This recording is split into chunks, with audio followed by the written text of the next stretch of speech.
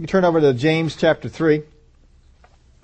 There was a television show that was aired that was on the History Channel, and I did not see this, but read this story about it. The man who predicted 9/11. Did anyone see that? It was a 1-hour presentation that focused on a man by the name of Rick Rescorla, long before September the 11th. Rick Rescorla, the 60-year-old head of security for the Morgan Stanley Bank, developed an evacuation plan for the bank. The bank's offices were situated high on the south tower of the World Trade Center. Rescorla was convinced that Osama bin Laden would use jet planes to try and destroy the World Trade Center. The plan and its preparation were hugely unpopular with the Morgan Stanley staff. Many who thought Rescorla was mad. On September 11th, 2001, American Airlines Flight 11 hit the World Trade Center Tower 1 at 8:46 a.m. Rick ignored building officials' advice to stay put and began the orderly evacuation of Morgan Stanley's 2,800 employees on 20 floors of the World Trade Center Tower 2 and 1,000 employees in Building 5. Rick reminded everyone to be proud to be American. Everyone will be talking about you tomorrow. And sang God Bless America and other songs over his bullhorn to help evacuees stay calm as they left the building. Rick had most of Morgan Stanley's 2,800 employees, as well as people working on other floors, out of WTC 2, safely out of the building by the time United Airlines Flight 175 hit at 9:07 a.m. After having reached safely, Rick returned to the building to rescue others still inside. He was last seen heading up the stairs to the 10th floor of the collapsing World Trade Center Tower 2. His remains were never recovered. As a result of Rick's actions, only 6 of Morgan Stanley's 2,800 employees in World Trade Center Tower 2 were killed on September the 11th, including Rick and 3 of his deputies who followed him back into the building. The remainder of this very moving broadcast focused on Morgan Stanley bank employees who now in tears were praising and acknowledging Rick for saving their lives from total destruction that day. Many felt so guilty and apologetic they thought Rick foolish to keep preaching and standing for what he believed would happen if they were not ready. Those interviewed said they would never forget Rick. He was their hero. Mr. Rescorla left behind a widow, Susan, and 2 children that day. Since 9/11, a memorial stone was erected in Rick's hometown of, and I think I say this right, Hayle, Hayle, Cornwall, to commemorate his life and the sacrifice he made to save others. Boy, sometimes it's hard to stay the course. Unless you are thoroughly convinced that something is right, that a direction is set, it is very tough to stay that course. I tell you this story because think of what Rick went through for all the time before it. They didn't say in the story that I read when he made the prediction or when he started the preparations for it, just that it was long before. So we don't know how many months, years, or whatever the time frame was that he was telling people, we need to prepare, we need to do this. And can you imagine Morgan Stanley going through practicing, evacuating 2,800 employees? How many work hours does that consume? And yet they continue to do it because of one man. And of course they are glad for that now. But we want to talk about today staying the course. Sometimes staying the course is a difficult thing to do. In James chapter 3, we read some things on the tongue, and it wasn't too long ago we covered some of these. But my brethren, let not many of you become teachers, knowing that we shall receive a stricter judgment. For we all stumble in many ways, or many things. If anyone does not stumble in word, he is a perfect man, able also to bridle the whole body. Indeed, we put bits in horses' mouths, that they may obey us, and we turn their whole body. Look also, ships, although they are so large, and are driven by fierce winds, they are turned by a very small rudder, wherever the pilot desires. Even so the tongue is a little member, and boasts great things. See how great a forest a little fire kindles. And the tongue is a fire, a world of iniquity. The tongue is so set among our members that it defiles the whole body, and sets on fire the course of nature, and is set on fire by hell. For every kind of beast and bird and reptile and creature of the sea is tamed and has been tamed by mankind. But no one can tame the tongue. It is an unruly evil full of deadly poison. For with it we bless our God and Father, and with it we curse men, who have been made in the similitude of God. Out of the same mouth proceed blessing and cursing. My brethren, these things ought not to be so. Does a spring send forth fresh water and bitter from the same opening? And can a fig tree, my brethren, bear olives, or a grapevine bear figs? Thus no spring yields both salt water and fresh. Our mouth sets direction, and we've talked about this a number of times, that the things we say, the things we do with our mouth sets a direction that we tend to follow and that we tend to go in. But a lot of times, as we hear teaching on this, that, well, you can have the things you say, and of course, people have gotten off on that, and they have the name it, claim it gospel that's out there, and many are accused of teaching this. And those who are in faith churches or word churches are accused of following after a name it, claim it doctrine. I have seen Christians who do hold to a name it and claim it doctrine, but I have yet to find a ministry that actually teaches it. I'm not saying it's not out there. I'm saying I've not seen it. I know a lot of people have been accused of teaching it, but I've not seen anybody teach it. But you can find people who just take a little bit and then run with it, and they fall into this name it, claim it, and basically that anything I see that I want, I can have. That's not Bible. That's not what the Bible teaches. But that's what a lot of people go out there and run around and do, and they make a name for others who would actually have faith in God. So because of that, sometimes we've thrown the whole thing out and say, well, if you can't, I don't want to go that way, so I'm just not going to go in this direction at all. But the things that we say with our mouth is certainly things that we do. We set a direction. We're not immune to this. We've done this all the time now that the temperature is getting colder.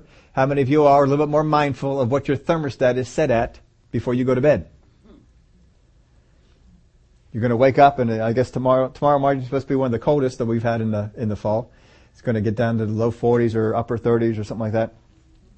So you might be a little bit more mindful, and you might go to your thermostat and say, I want it to be 68, even though it's plenty fine when you go to bed. But you know that will be watching the whole time and making sure that when it gets to that time, that it'll warm it up for you. It'll keep it going. Or if you go into your car and your car is cold, a lot of cars now have thermostats on them, and you can set that thermostat to whatever temperature you want your car to be. And we don't think that funny at all. It's not 72 degrees in your car, but you want it to be 72, and so you set the thermostat to be 72. It's not 72 degrees in your house, but you want it to be that way. And so that's what you do. How many times have you had an empty tank of gas, no gas in the thing, and you know tomorrow morning you have to go somewhere early and you don't want to mess with that, and so you say to someone in the house, I am going down to the gas station to fill up the car with some gas. What did you do? You set your direction, didn't you? This is what I'm going to do. I am going to the Gennardi's to go grocery shopping. You're not there yet. You haven't picked up the keys. You haven't put your coat on. But we've set our direction. And we do this many times. Sometimes we've been in school and we've taken a course. And in that course, I am going to get an A. Haven't you ever said that? Aren't we setting a course? Or if you're going to have a baby, I'm going to have a boy. I'm going to have a girl. And we've set our direction. And these are things that we constantly set our direction with our mouth. Of course, sometimes we set it negatively. How many of you ever heard, no one here, I'm sure, but other places, people have come out and they've said, I just know I'm going to catch the flu. I just know I'm going to get sick. I just know if I go on that trip, I'll have an accident. And we've set a direction with our mouth. And we've done things. Of course, we've also had other things we'll say. I can't love that person. I hate them. And these are all directions that we set. These are things we set with our mouth. What we say with our mouth is important. But there are some times that we've said things with our mouth in faith. We've learned about how I can have faith in the things that I say, and that if I have faith in the things that I say, that they will happen. I mean, we've heard things like that, and we have worked to change our direction, to change the things that we do to have that occur. But how many of you have had times when things that you have said did not happen? Okay, a few of you have. We'll keep on going. Well, we're looking at 3 reasons why what we say does not happen. Because if we are not understanding why things I say don't happen, it will affect the way that we rule and the way that we reign. When a king who rules over his kingdom says something, does it not happen? The king doesn't carry it out, but the king says, this will be this way. This rule will be made. This will happen. We're going to war. We're not going to war. We need to build this city. We need to not build this city. The king will say these things. He's ruling and reigning. And as we looked at in the scriptures, we are called to rule and reign in this life. We got to rule and reign with the way that God said it. So there's 3 reasons why what we say does not happen. The first reason, and this is probably the biggest and the one we run into the most, is no faith in speaking it. Sometimes we have said things and we have no faith in speaking it. Now, I am not saying that you do not know that the Word of God says that you can have it. I said that there's no faith in speaking it. There's a difference in that. In Proverbs 10 verse 19 it says, in the multitude of words sin is not lacking, but he who restrains his lips is wise. You can say a whole lot of things with your mouth, folks. And just because you're saying a whole lot of things with your mouth doesn't mean that it's all good. In a multitude of words, sin is not lacking. Sometimes Christians especially, we need to just hush. I know that there's power in the words that you say, but you got to understand there's power in the words that you say, so maybe you should say less of them. Maybe you ought to stop and think about it a little bit before you say them. There are too many times that Christians are uttering words and have not put faith into them, or thought into them, or sought after God on it at all, and they've just stated it. And then they're stuck. Well, I said that. Now what am I going to do? We've got to make sure that there's faith in the things that we are speaking. I don't know who said this, but this is one of those principles I had written down. If you will be more selective, you will be more effective. If you will be more selective, you will be more effective. Become selective in the things that you say. Don't feel that you have to utter something as soon as you hear it. Wait. Hold up for a little bit. Get back in there and check what does the Word has to say about that. Story I've related a few times. I know others have too. Brother Hagin used to teach us on this. That one time when he was out and he was traveling on the road, and back then there wasn't planes. There was just you get in the car and you drive to here, and then you get in your car and you drive to there, so he's gone for weeks at a time. And one of the letters he got from his wife was talking about some growth that his daughter had. And he got that letter. Back then they delivered mail pretty good, and generally you got the mail in a day. And he got the letter, but he didn't respond. They were writing each other every day, but he didn't respond, didn't include anything about it for 2 days. He went back, and at nighttime after the meeting, in the morning time, he just meditated on healing scriptures. Now this is the man who was going around teaching about healing. Who God had ministered to him, taught him a lot of things about healing, had been healed himself of a number of things. But he went away and for 2 days just meditated on healing scriptures. Didn't utter a word about anything with her condition. Didn't say anything in the letter, didn't say anything out loud, didn't say anything to anybody around him. Just meditated on the healing scriptures. And then after 2 days he wrote back to her, because he got God's view on it, and he was absolutely sure, I know this thing is gone. And so he wrote back to his wife and says, you tell her Daddy said she's healed. And she did. Went on home and told that, and I forget the time frame now, it's been too long since I heard the story, but it may have been only like a week. The growth just fell right off. But for his daughter, it settled it right there. As soon as she heard Daddy said you're healed, she didn't think about it again. Didn't have to mess with anything with school, and that was it. But you have to get that assurance. Sometimes we need to go away and just renew ourselves on it. We know that God wants to take care of our needs, but we're not always willing to take a day or two and go meditate on scriptures that tell us about how God will take care of our finances. I just want to, I know that He'll do that, so I'll just believe that He will and go on. Without knowledge, folks, there is no faith. And you cannot have knowledge that so-and-so said so. You've got to have knowledge of the Word of God. You have got to know it. It doesn't do any good if Ethel knows the Word and she taught you that healing is for today. It does you no good if my wife knows the Word and she was ministering breakfast and told you that healing is for today. It doesn't do any good if you turned on the TV and you found Benny Hinn and he said healing is for today. It doesn't do any good if you found Creflo Dollar and he said healing is for today. What matters is what you know. I know because I went to the Word of God. You've got to get that assurance. You've got to know that this is what God said.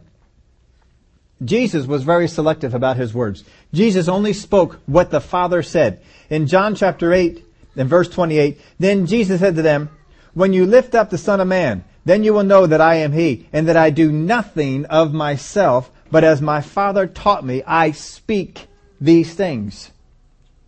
His words were carefully constructed around what the Father had taught Him. Further down in verse 38, I speak what I have seen with my Father, and you do what you have seen with your father. I speak what I have seen with my Father, and you do what you have seen with your father. You could spend some time on that, just looking at that, into that part. He spoke, they did. But who is more powerful? John chapter 12. Verse 49, for I have not spoken on my own authority, but the Father who sent me gave me a command, what I should say and what I should speak. And I know that His command is everlasting life. Therefore, whatever I speak, just as the Father has told me, so I speak. If we speak of our own authority, there isn't the power. We have to speak of His authority. Therefore, we got to go back sometimes and just renew.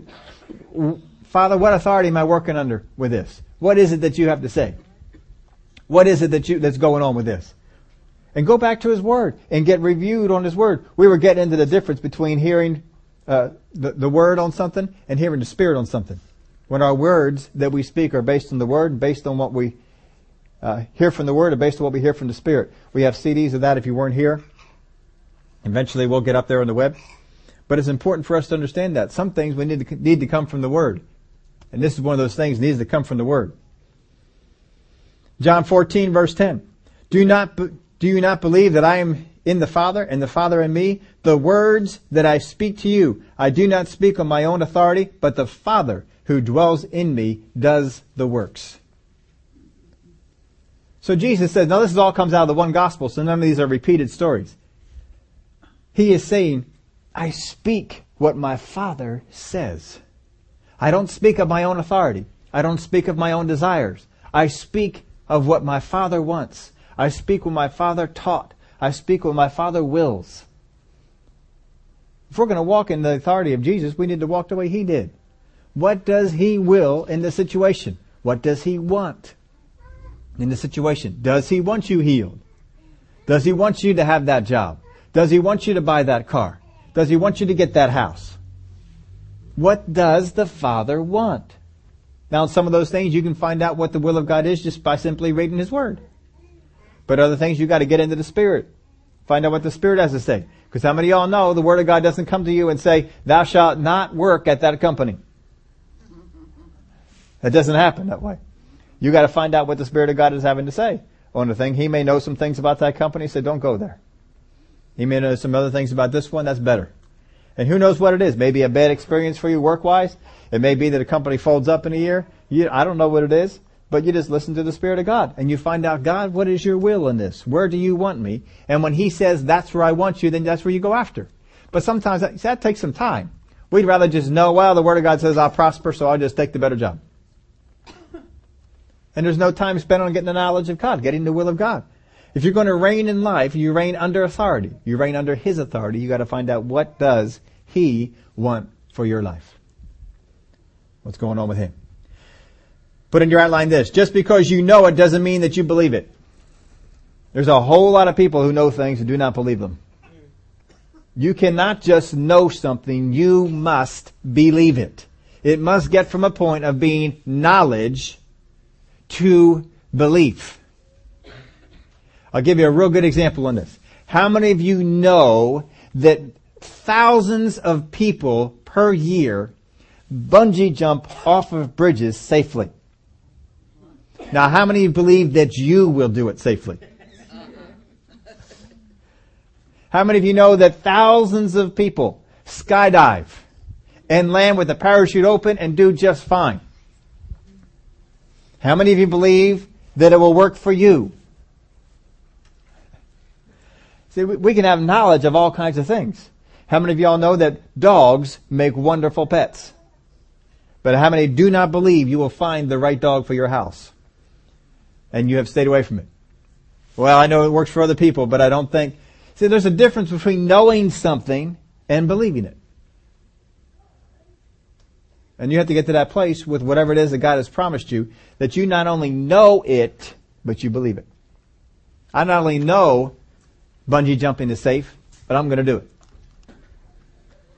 I not only know that jumping out of an airplane with a parachute is safe, I'm going to do it. Some of you have no desire to do that. That's fine. I would love to. My son and I have been contemplating plans, so you just keep that quiet. So. Yeah, he was talking to me the other day. He says, boy, doesn't that look fun? I says, oh, that sure does. So I'm sure we'll have something going on here down the road. But you don't want to join us, you don't have to. But there's a difference between knowledge and belief. Just because you know the Word of God says you're healed doesn't mean you believe it. Just because you know that so-and-so was healed doesn't mean that you believe you will be. Just because you know that so-and-so's finances were taken care of doesn't mean you know that yours will be. You have to get from the place of just knowing that this is the will of God, knowing that God promised this, to the place that I know it will happen for me. Gave you 4 things here. First off, I know, for faith requires knowledge and belief. I know what the Word promises or teaches. You must know what the Word promises or teaches. That promise or teaching cannot come from a teacher, friend, co-worker, fellow believer, whatever it might be. It must come from the Word of God. You must know what the Word promises and what the Word teaches. You must know what God's will is.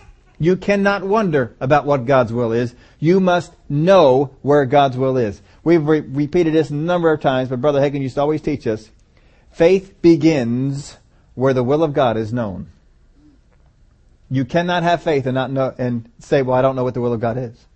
You must know what the will of God is. And then you can believe it. But if you don't know what the will of God is, you will be undermined.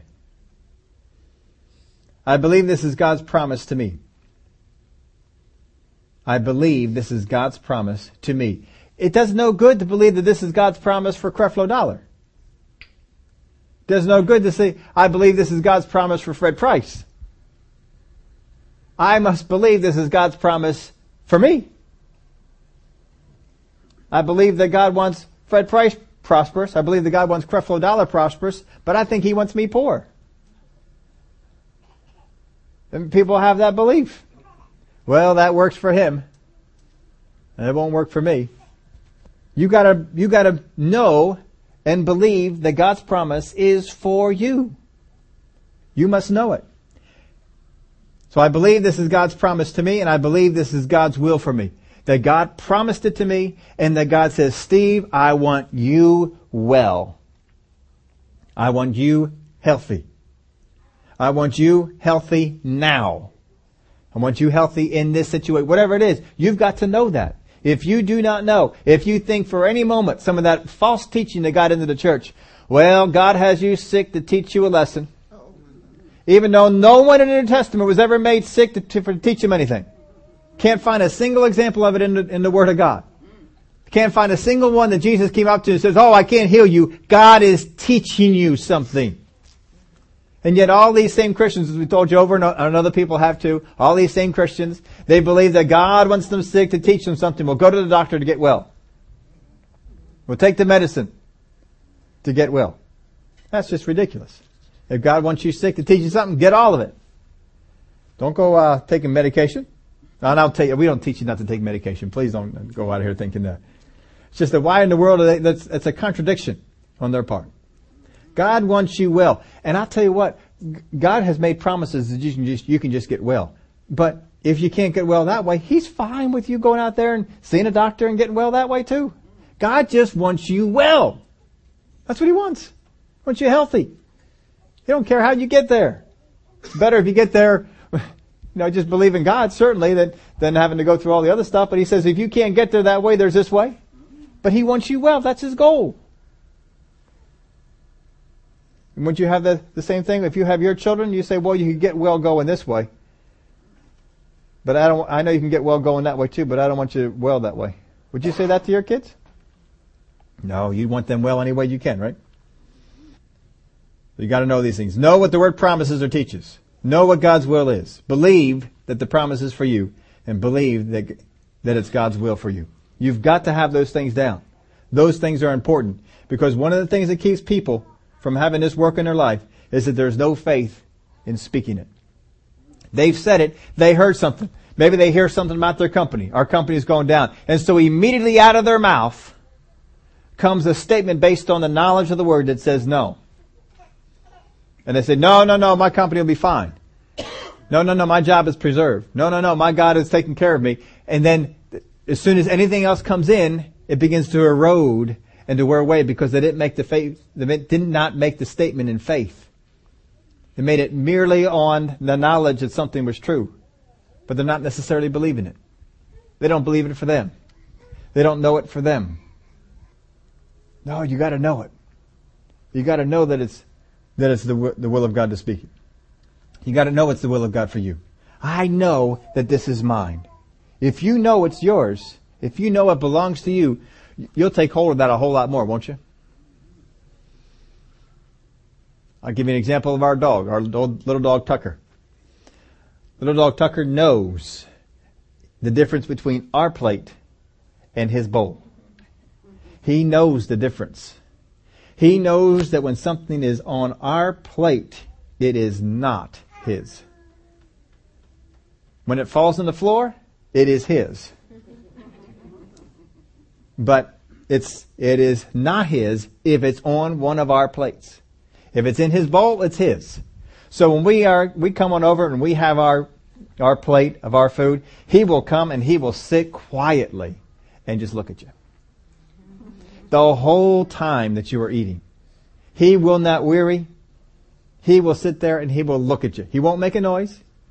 He'll just sit there and look at you and hope that maybe out of the goodness of your heart, you will throw him something. And he's okay if it's just a little crumb. He's just happy as can be that you would think enough of him to give him the little crumb. And he's just happy. He'll eat that up and he'll come and he'll sit and just wait.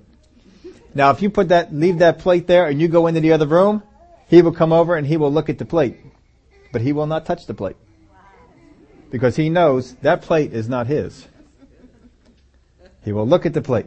He also knows what will happen if he did touch the plate. He does not like that result.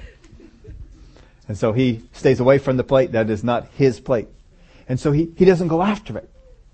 But if you put it in his bowl, he is no longer wondering, will you give me some? He is after the whole thing. And if you go over and take his bowl away, he will still eat out of the bowl while you are pulling it away, because that's his food. That belongs to him. You got to get so certain that you know this is mine. This belongs to me. I'm not over there begging for something to be thrown off of the plate. This is mine. Because if it's in your bowl, so to speak, and that belongs to you, no one will take it away. You know, no, this is my bowl. This didn't come off your plate. This is my bowl. This is my stuff. This belongs to me. That's what we have to do. We've got to have faith in it. And sometimes, even though you know you've been studying the Word, you've been around this church, been other churches, and you know God has said healing is yours, for years you've heard that. But now you're facing something, and you just want to approach it and just, now sometimes you just need to pull back and go back into the Word of God and just meditate on Scriptures again. And just know. I know this is mine. I know this is what the will of God is. Because I tell you what, I get so tired of hearing the end result. That people are believing for something and believing for something and believing for something, and then when it doesn't happen and it goes in another direction, they say, well, I thought it might.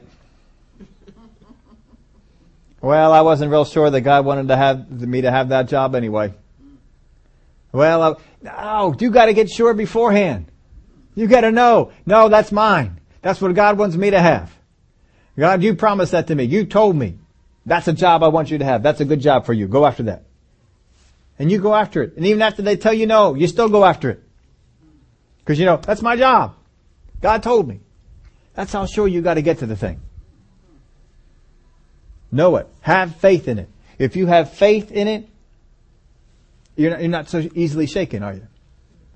You have faith in that thing. I know that belongs to me. I will rule and reign in this because I know that belongs to me. So that's the first thing. 3 reasons why what we say doesn't happen. No faith in speaking it. No faith in speaking at all. We thought we pretending to have faith. We have knowledge, but there's no faith in it. I have knowledge and know I should have that. That could be mine. Maybe. But no. No faith in speaking it. You got to have that assurance. So be a little more selective about the things that you say, the things you declare. And put faith in it. Number 2. First one, no faith in speaking it. Second one, no right to speak it. There are some things Christians have said they have no right to speak.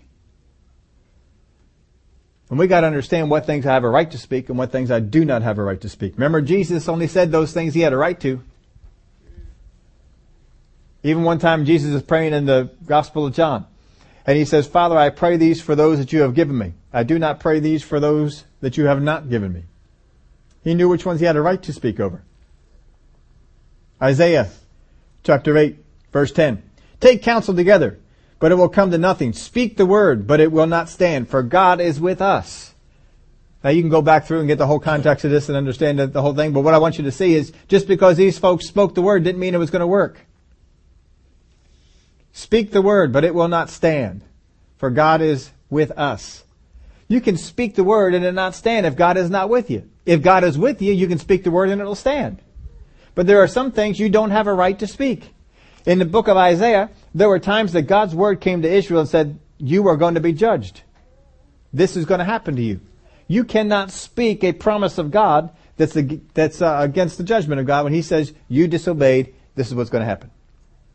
And sometimes people will try and do that. Lamentations 3 verse 37. Who is he who speaks and it comes to pass when the Lord has not commanded it? Who is he who speaks and it comes to pass when the Lord has not commanded it? Christians are out there, folks, speaking things that God has not commanded, that God has not said. And you've got to find out what that is. How many of you all have maybe buying a house or buying a car or buying a piece of property or some kind of a big purchase that you're going to do? And you're going out there and you saw that thing and you wanted it. This which what you had your heart's desire on, whether it be the car or the house or whatever it was. You had your heart set on it, and you just, that's what I want. You can just use the house one for a while. How many of you, in your searching for houses, because y'all know you looked at more houses than the one you're in. We don't all just walk into the first house. Here it is. Let's buy it. No, we walked into a number of houses. And there, if you're born again, and you went into that house, you went into that house seeking the peace of God in that house. That you felt God's peace. Yeah, go ahead and do this one. My wife and I had that, the first house we bought. We walked into a number of houses. I don't know how many it was, 10, 11, 12, wasn't that many on our, we've gone through more than some of the other houses we were at, but this one wasn't all that many, 10, 12 houses, something like that. And we walked into one, and as soon as my wife and I walked into the house, we knew the house was ours. We had God's peace all over. We both knew. We hadn't seen the upstairs, we hadn't seen the downstairs, we hadn't seen the backyard. We walked into the first room, and we just knew this was it. And we did. We ended up buying that house. It was a great house for us. It was a good starter house on that. And we eventually sold that house, made some money on it, and bought another house. Bought that house, made some money on that, sold that one, and bought another house. And just followed God on the thing as to what we should do. But sometimes we walk into a house, and I like this house. Oh, look at the kitchen. Look at the backyard. Oh, look at how the closets are. And the basement. And we look at all these things and we fall in love with the house. But we never sought God out on it. and didn't seek God in a direction at all. And I'm not saying that the house is too expensive for you, but sometimes, God says, hold on, that's a neighborhood, not going to help you out, not going to be a good neighborhood, or the house is ready to fall apart. House is good right now, but in 3 years it'll crumble down. I don't know what kind of stuff is going on, but God knows what's going on with the house.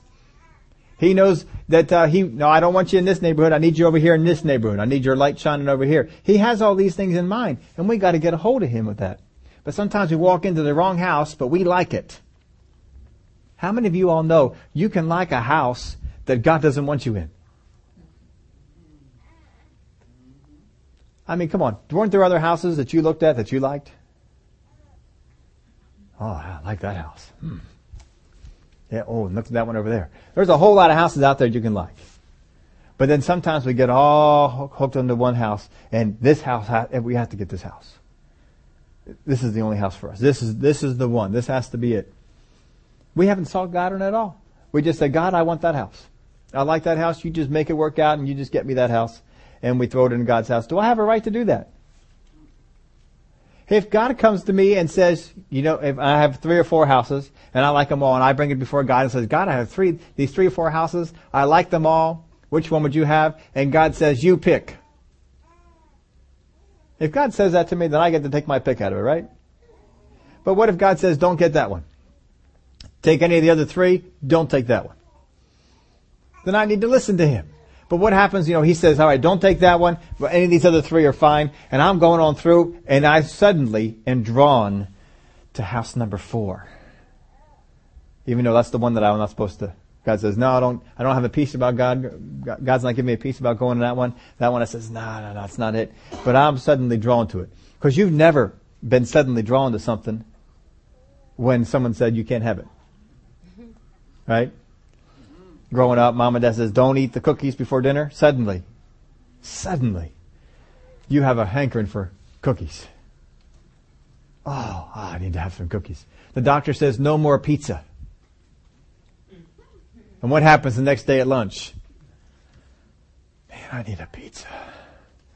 Oh, the pepperoni and the cheese, some Canadian bacon.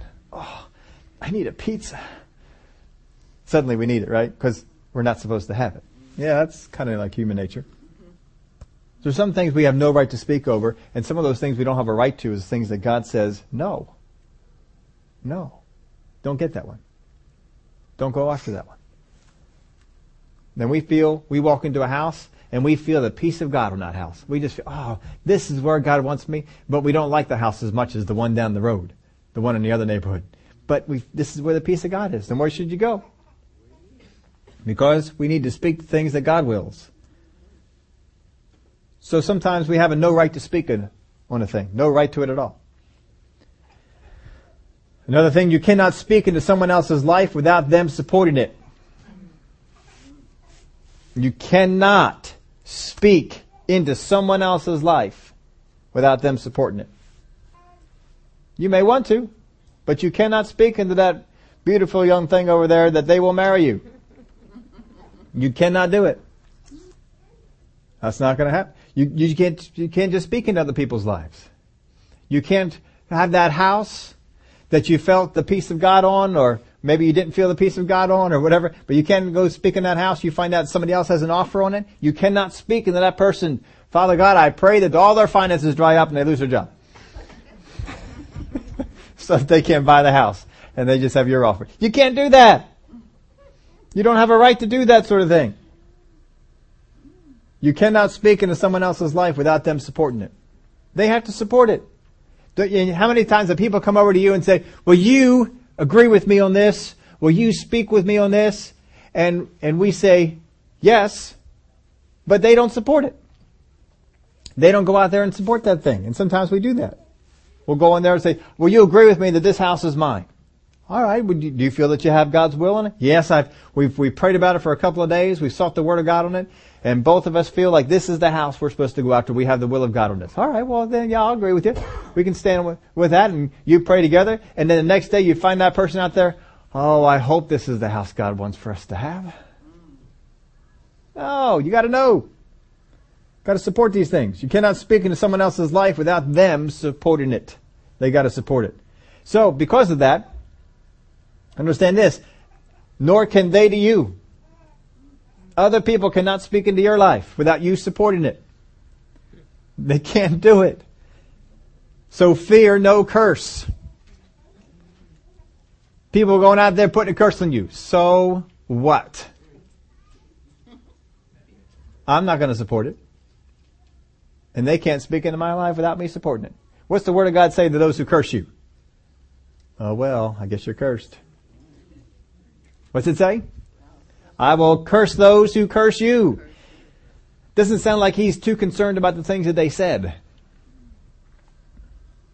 So you cannot speak into someone else's life. You do not have that right without them supporting it.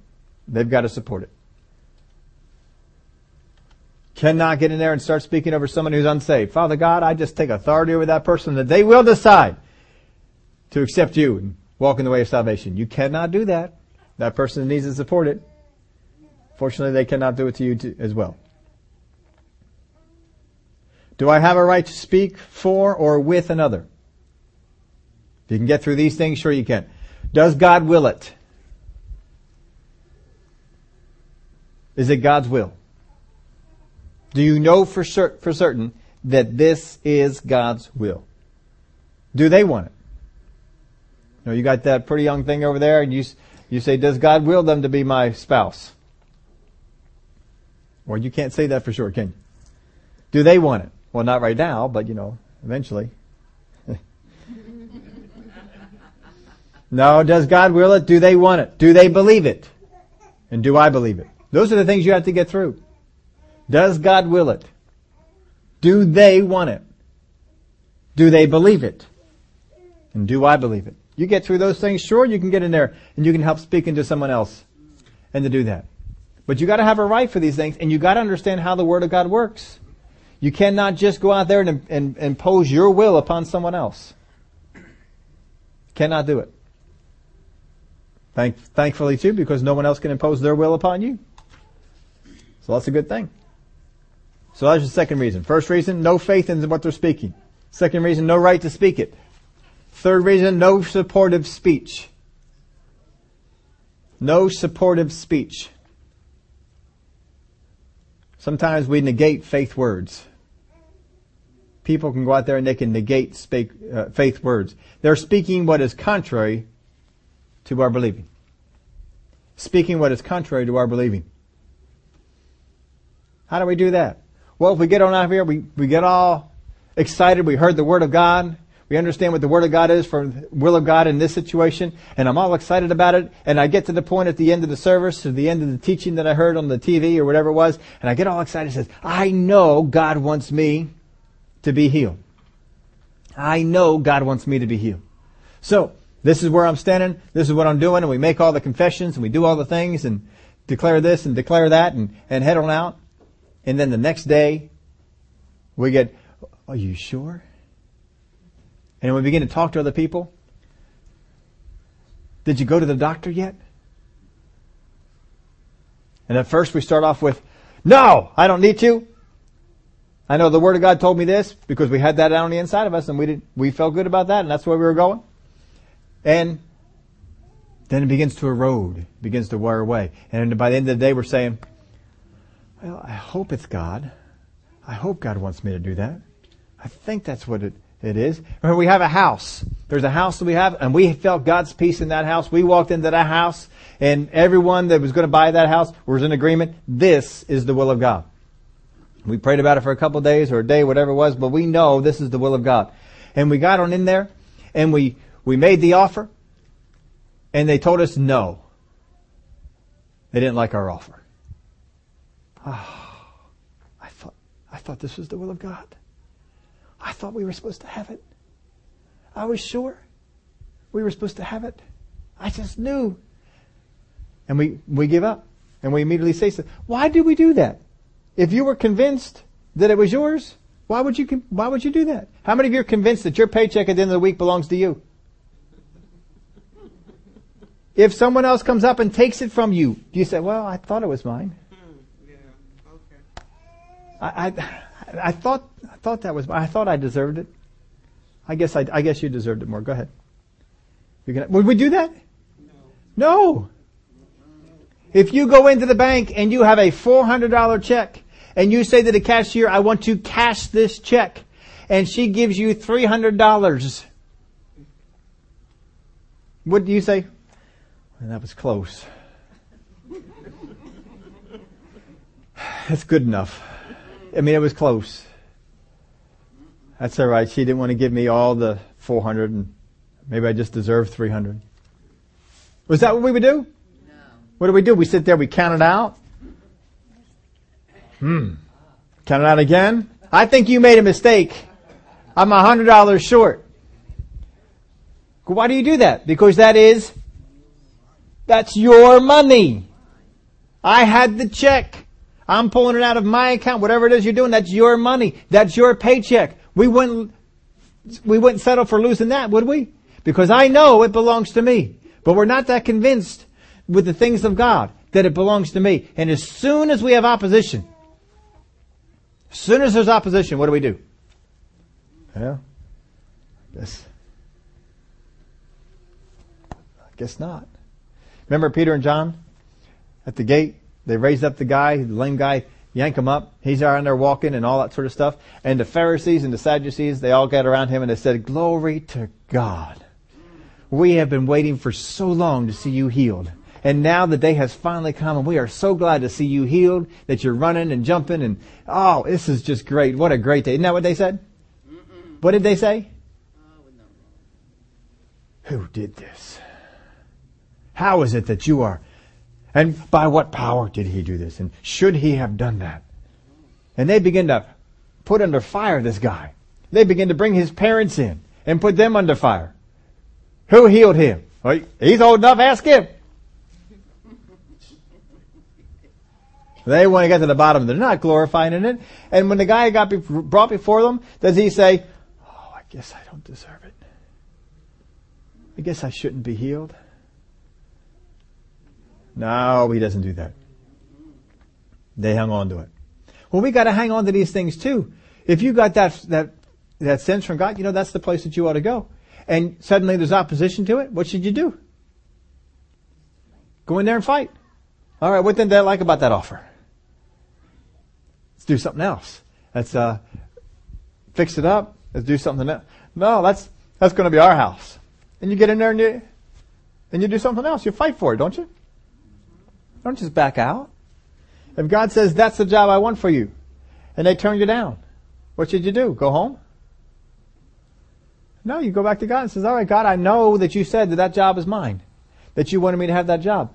But apparently they're not in agreement with that yet, so you tell me what I have to do next to get them that place. And you find out what God would have you to do. You got prayed over, hands are laid on you for healing for that thing, and you go over to the doctor and the doctor says, there's no change. You're just as sick as you were before. Oh, I was so sure. I was so sure I was healed. I guess I wasn't. Is that what you should do? No. What do you do? Well, Doc, I appreciate your checking me out and looking me over. And I understand that you're telling me what you see, but I'm not going by what I see. I'm going by what God said. And God's word said I'm healed. And you hang on to that and you go. Now understand, we're not telling you, if you get in that situation, stop taking medications and stop, doing all the stuff that you're supposed to do. Diabetics shouldn't stop taking insulin. You could die doing stuff like that. God heals you. Generally, you take the insulin, you have a bad reaction. You just find out you don't need to take the insulin anymore. That's what you find out. And God has never called us to have faith in not taking medication or faith in not going to the doctor to get healed. He's told us to have faith in what? Faith in Him, faith in His promises. You cannot switch one for the other and it work. There's a lot of people who want to go out and have faith in not going to the doctor, faith in not taking their medications, and therefore I'll be healed. That is not how God does it. Don't go that way. Believe God. And the doctor is going to tell you what he sees. That's all. That's what he's supposed to do. That's what his job is. And you know what? I appreciate you telling me that. My Father God, I believe Him as well. And He says I'm healed. Now you can keep going doing what the doctor says to do. Again, the faith is not in not doing what the doctor says. The faith is not in disbelieving what the doctor says. The faith is in believing what God says. And you got to get that part of it straight. Because if you don't, it can kill you.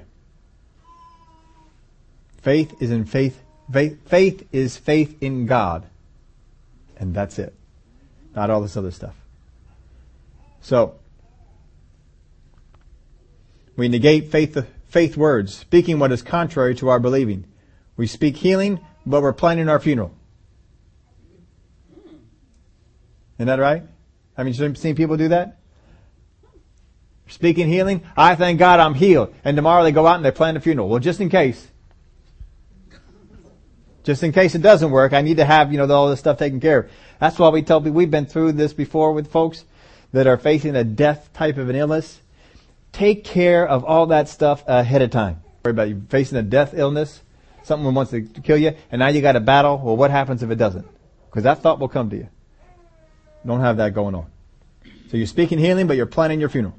You're speaking employment, but you're planning for unemployment. Father God, I thank you that you give me a job. I thank you that I have a job. Now, what am I going to do next week when I'm still unemployed? Or somebody says, can you do something with me? 2 weeks from now I'm going to be moving. Oh yeah, I don't have a job. What are we doing? We're saying words that negate what it is that we're believing for. I thought you were believing God for a job. Why don't you start talking like when I'm probably working. I'll come over after I get done work though. Don't speak words that are contrary to what you're believing. Make sure you get your words to line up. That's why sometimes it's just better just to hush. Just to be quiet. Some people say, well, I'm just being prudent. Boy, that's a good excuse, isn't it?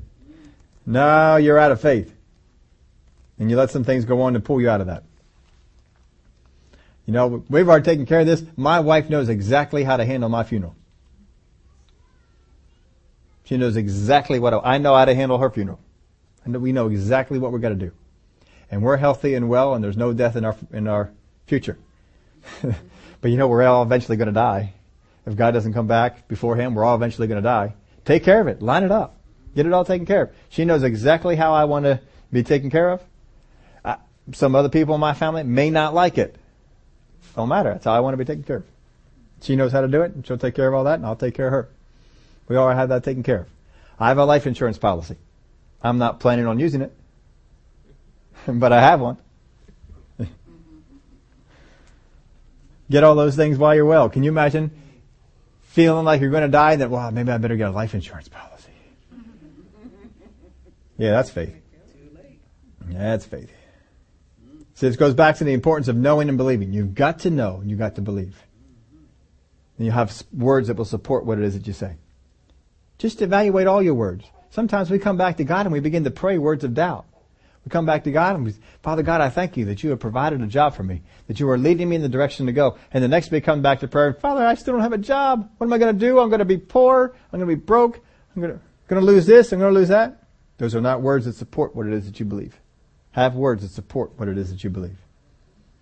We negate faith. We negate faith words with contrary words. We neglect faith words. Sometimes we neglect faith words. How many of you all like houseplants? Anybody like houseplants? If I lived alone, I can tell you exactly how many houseplants I would have. 0. None. Now, when I was in high school, I had them all over my room because of some of the things I was pursuing. I had fish tanks and plants, and there's a jungle in there. But if I was single and just had my apartment, there would be 0 houseplants in the house. There would be plastic ones. Very nice plastic ones. But ones that needed no care and no thought. Maybe be dusted off every once in a while. And that would be it. But how many of you have houseplants, started out with one houseplant? How hard was one houseplant to take care of? It's pretty easy, wasn't it?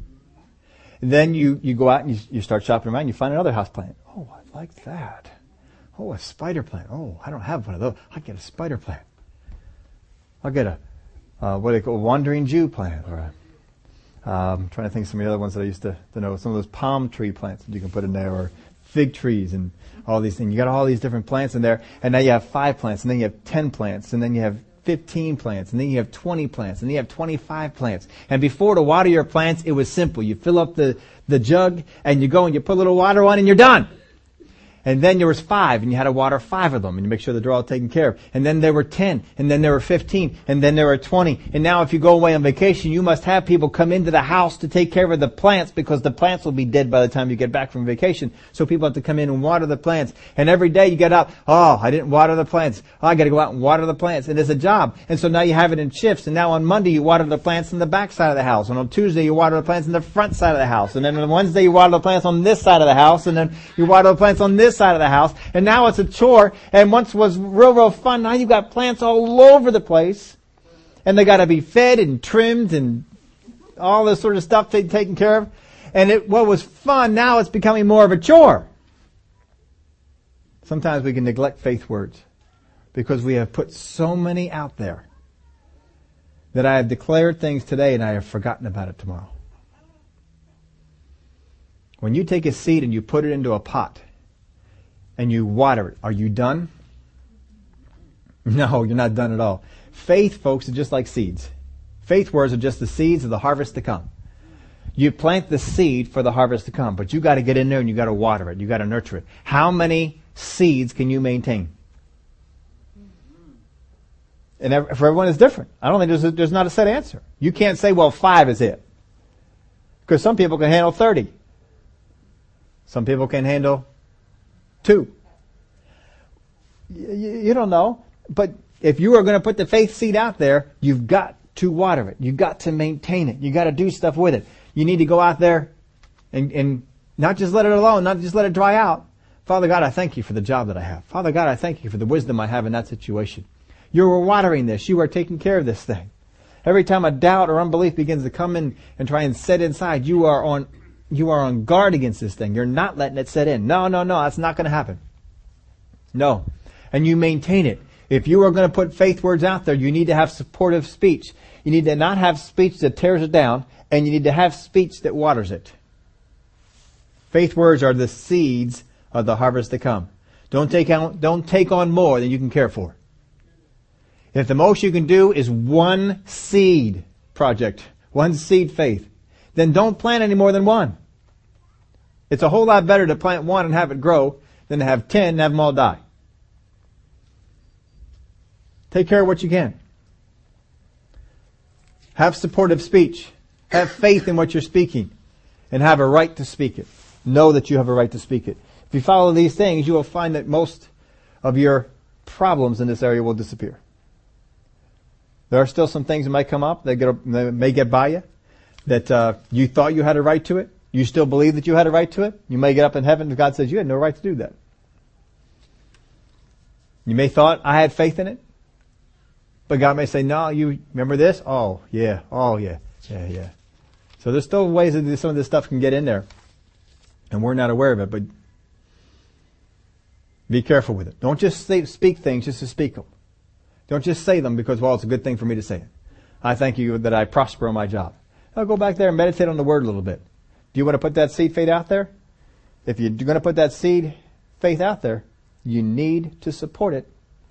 You need to have words that are going to support it.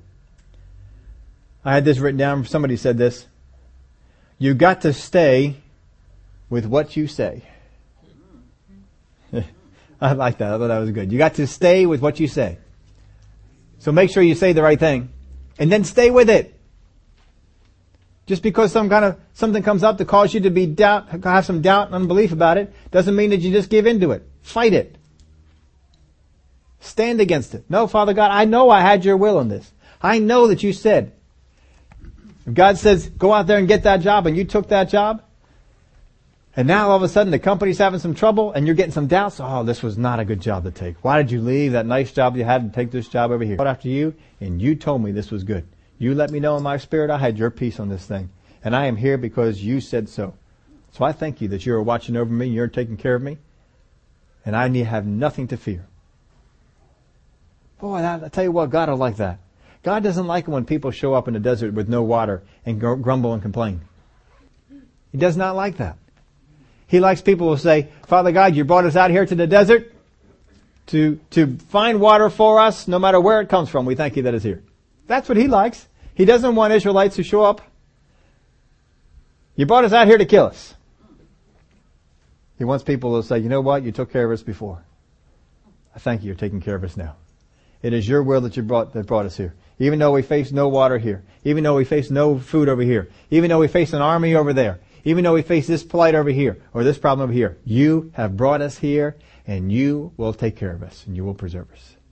And Father, we thank you for it. You got to stay with what you say. You're going to declare it. Stay with it. Don't become wavering. Stay with it.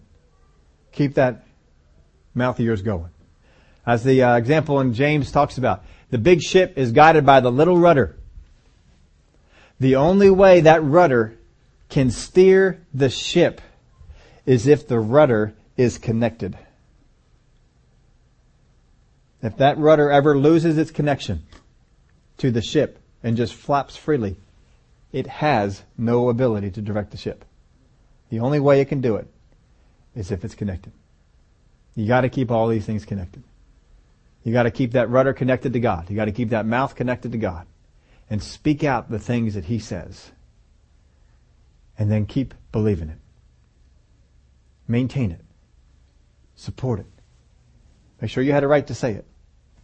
And have faith in what it is that you say. Have faith with what the Word of God says for you. Father God, I thank you that so-and-so laid hands on me, and when they did, healing power entered into my body. And I thank you that healing power is working in me to produce and effect a healing in my body. Thank you for it. And stand on it. Y'all stand up with me. Father, we thank you that we have been called to rule and reign in this life, and that the words that we say with our mouth are powerful. We want to say the things that line up with your word. We don't want to speak so many things that they lose their effectiveness, they lose their power. We want to say those things that we're willing to support. And we'll give supportive speech. We won't speak contrary words tomorrow to what we believe today. But because it's a belief, we will speak out of that belief. It's not just a knowledge, it's a belief. I know this is for me. I know this promise is mine. Father, we thank you for the help that you give us in that. Thank you for the way that you lead us and guide us. That those areas where your word does not show us exactly what your will is, you show us by your Spirit. We thank you that we can know these things that we need to know for our life. We don't have to hope and pray that someday you might show them to us. Father God, you want us to know. And we thank you for it. In the name of Jesus we pray. Amen.